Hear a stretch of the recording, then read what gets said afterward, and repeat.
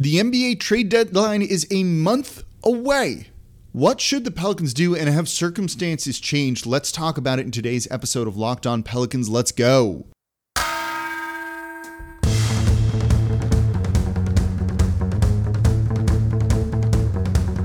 You are Locked On Pelicans, your daily New Orleans Pelicans podcast, part of the Locked On Podcast Network, your team every day.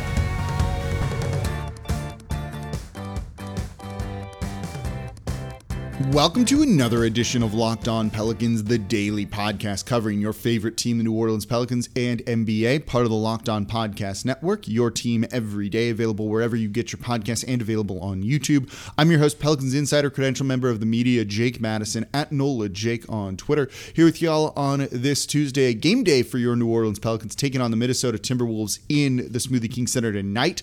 We'll talk about that a little bit later in the third segment of today's show. Just a couple of notes from there. I also want to touch on Jose Alvarado for this game tonight as well. But I asked you all on Twitter, I said I might have a little bit of time in today's show, so I wanted to tackle some of the topics you had. And I had a really kind of great concept of a question from a listener that I'll talk about. That's going to be the first two segments of today's show. And of course, thank you for making Locked On Pelicans your first listen every single day. We're free and available 5 days a week for you all, breaking down everything you want to know about the team. Right now, it's going to be a lot of trade deadline stuff over the next month as we wait to see what the Pelicans do. Are they still buyers? Should they switch to sellers? Should they stand pat? Should they tank? All of that's kind of still up in the air a little bit. So I want to just dive into these topics. So this question comes from Duke Stan Pels fan. You can follow him on Twitter at mshane_67. And this was a really good one. I really enjoyed this question here that I just completely lost, and I'm trying to pull it up. And he goes, do you think it's too late if they wait until the trade deadline to make a move? I think they got to do it ASAP if they're going to make a playoff push.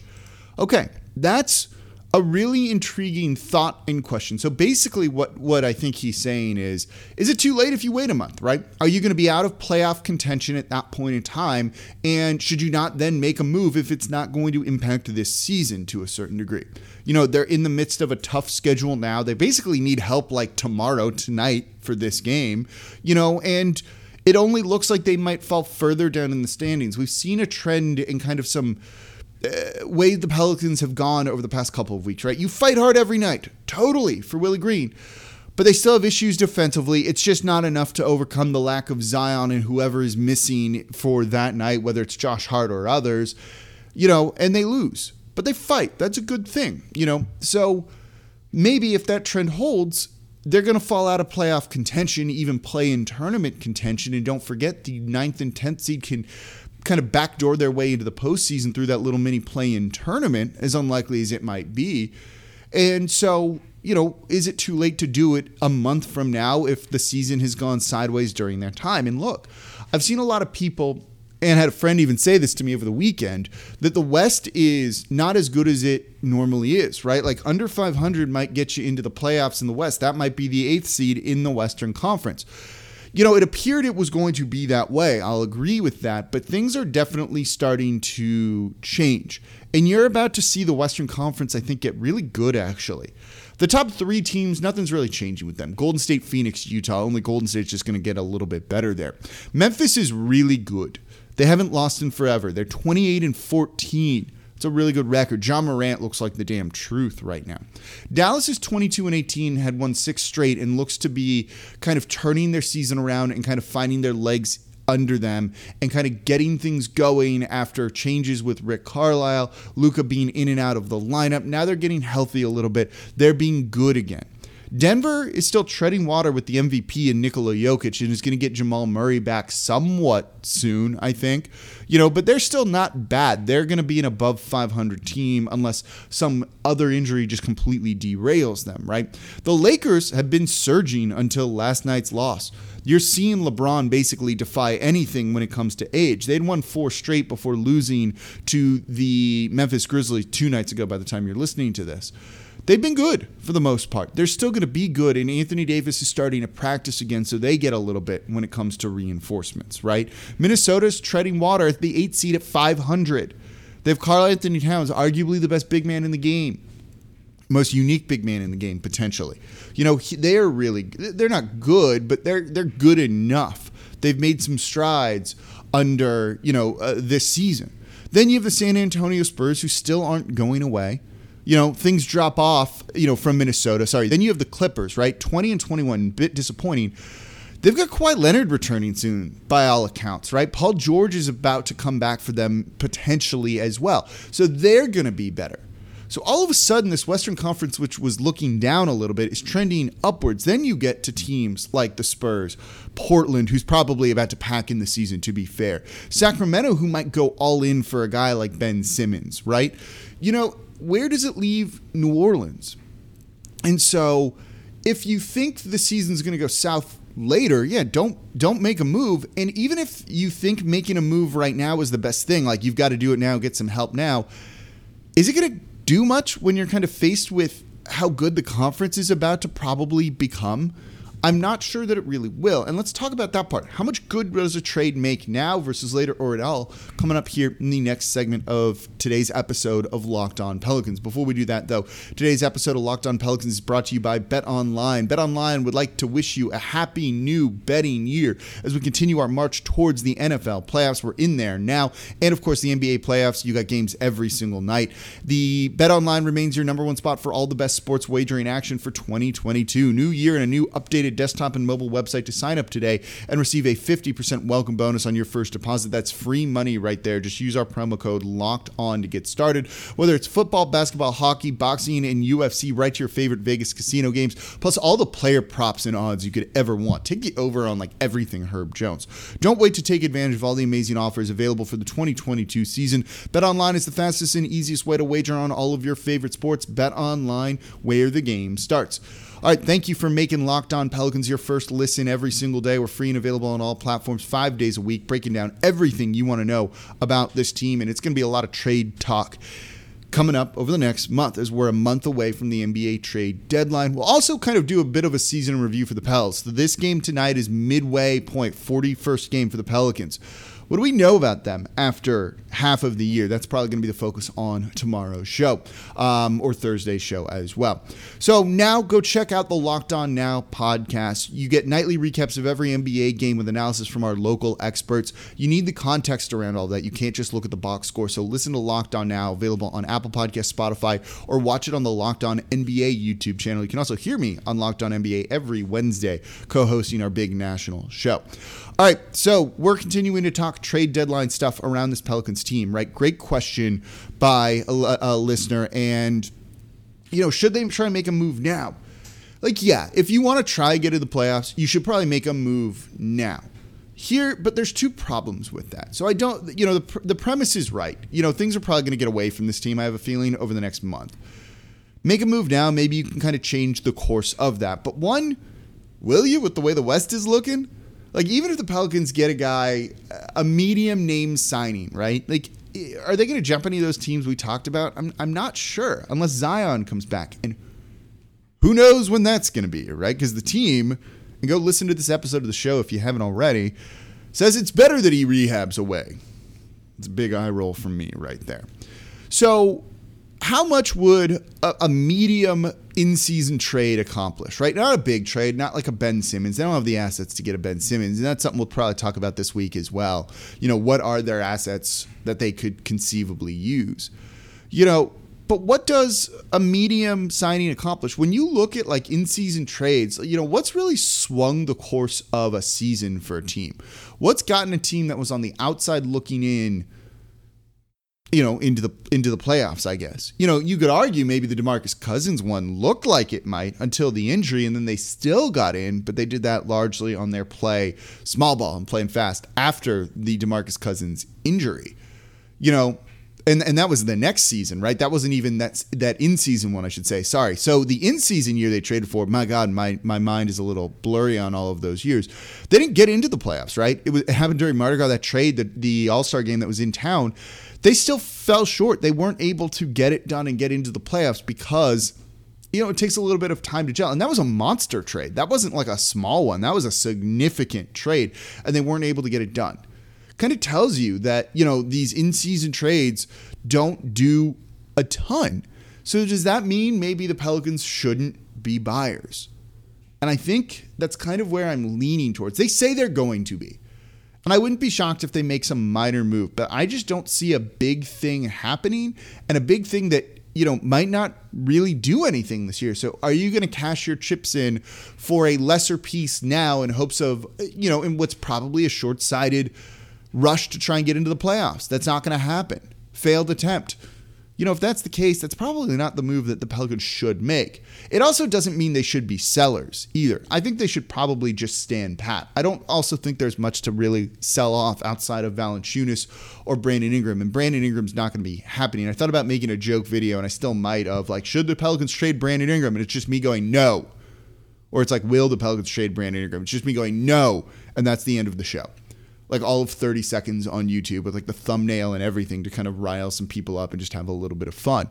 So there's not really much for them to do. The West is about to get good, I think. And with this brutal stretch of schedule that the Pelicans are on, and the season maybe getting away from them a little bit, yeah, you could chase 10, but you still might be on the outside looking in for the 10th seed. And then the West is going to be a slaughterhouse at the top. You don't want to face any of those teams. And if you do, you're just going to get run out.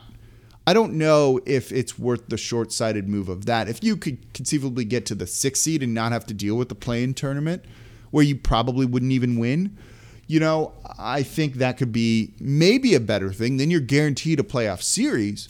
But if you're not guaranteed that, I don't know if there's really a move out there for the Pelicans to make. So yeah, it'd be better to do it now, but rather than waiting. But here's the final point when it comes to this part of it, right? These big trades don't get done now. You'll have some minor things. Was it Bol or Taco Fall going to the Pistons or, whatever it might have been, or the Cavaliers, something like that. Those are inconsequential moves. Any of the trades you're seeing now are going to be inconsequential, and nothing gets done till the week of the NBA trade deadline. You rarely see a significant move, a move that has some reverberations and kind of shocks people around the league being oh, wow, until the week of the trade deadline. It just doesn't happen because there's no urgency until, oh crap, that date's around the corner. All right, here are the offers on the table. We actually got to pick one right now. So yeah, I think the Pelicans could try and do something now. Maybe it changes their fortunes, but they're not going to be able to get a deal done. Ben Simmons won't be traded before the NBA trade deadline. He might be the actual one that could be. CJ McCollum not going to be traded before the NBA trade deadline. And, so because of that, I just don't think there's a move that they could make unless they massively, massively overpay. But again, their assets aren't that great. They're not in a real good position right now in terms of players to really try and move on from anybody or be look, if you don't take the deal now, this guy might not be there. All of the Pelicans players are going to be there. So yeah, they should make a trade now. If they're going to make a trade at all, it just won't happen. And I think that's kind of part of the problem. So they're stuck in this no man's land, and that probably means they should just stand pat and not really do anything. But they do need to make some changes, right? They definitely need to make some changes. And I think one change could be something you see in the game tonight. I don't know if it will. But it probably should happen. Let's talk about what that is. It has to do with Jose Alvarado coming up here next in today's episode of Locked On Pelicans. All right, thank you for making Locked On Pelicans your first listen every single day. We're free and available on all platforms 5 days a week, Monday through Friday, breaking down everything you want to know about this team. And now for your second listen, it's got to be Locked On Saints with host Ross Jackson breaking down all of the weirdness that was the black and gold season. Hell of a job by Sean Payton and company. And where do the Saints go from here? Are things trending in a good way, in a down way? He's going to be covering it all. I'm pretty optimistic. I've been listening every single day. It's been a lot of fun. And there's a lot to debrief when it comes to the Saints season. So go check out the Locked On Saints podcast wherever you get your podcasts. He's also available on YouTube, and he is excellent. So we just finished wrapping up kind of, where the Pelicans stand a little bit at the trade deadline. And we'll talk some more about that over this week, too. I want to take stock of their first half of the season as well. But there is a game tonight, and the Pelicans are getting players back. I almost said reinforcements, and it's not quite. Josh Hart counts, right? But Josh Hart has been in there, and Josh Hart has been really, really good this year. They very clearly missed him on Sunday night and could have won that game conceivably against the Toronto Raptors with Josh Hart out there, but it wasn't meant to be, and they lost. They also get Tomas Satoransky back, who is exiting COVID protocols. He went through practice. We'll see if he plays tonight. He shouldn't play tonight. Regardless of if he's healthy or not, or, he's ramped up enough, he shouldn't play enough, or he shouldn't play at all. I'm ready to see more of Jose Alvarado. I've been mildly impressed by him. I don't have a very high ceiling for Jose Alvarado.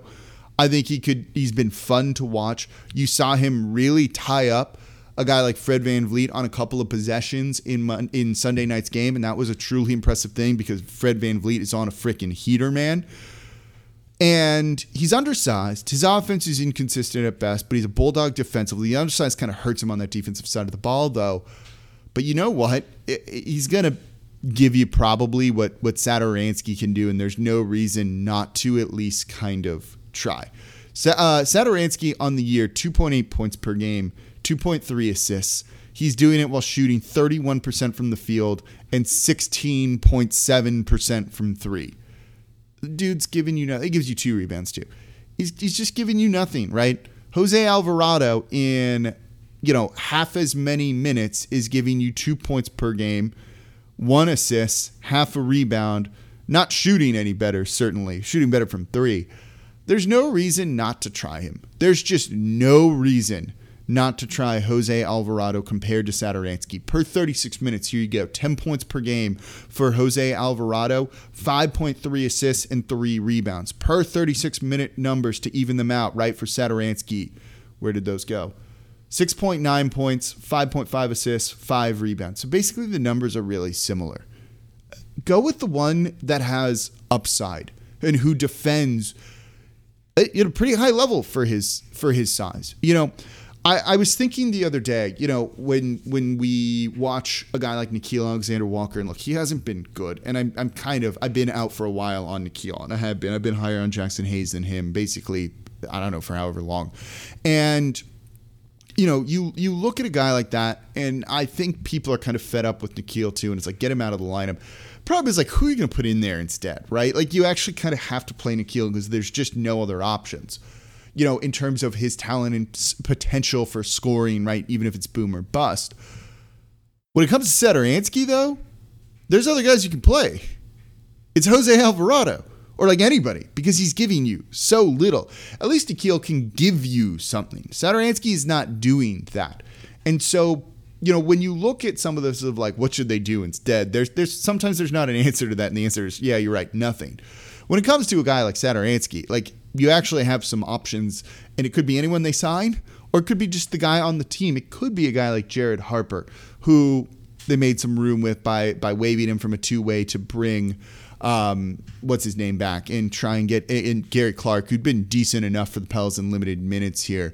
But why not play a guy like Jose Alvarado more, especially with needing some stops on defense and a little bit more defensive intensity, and you can definitely get that out of him. So I think it would be worth a try to at least give him a shot and give him some more minutes, because I don't think Satoransky has been particularly good this year.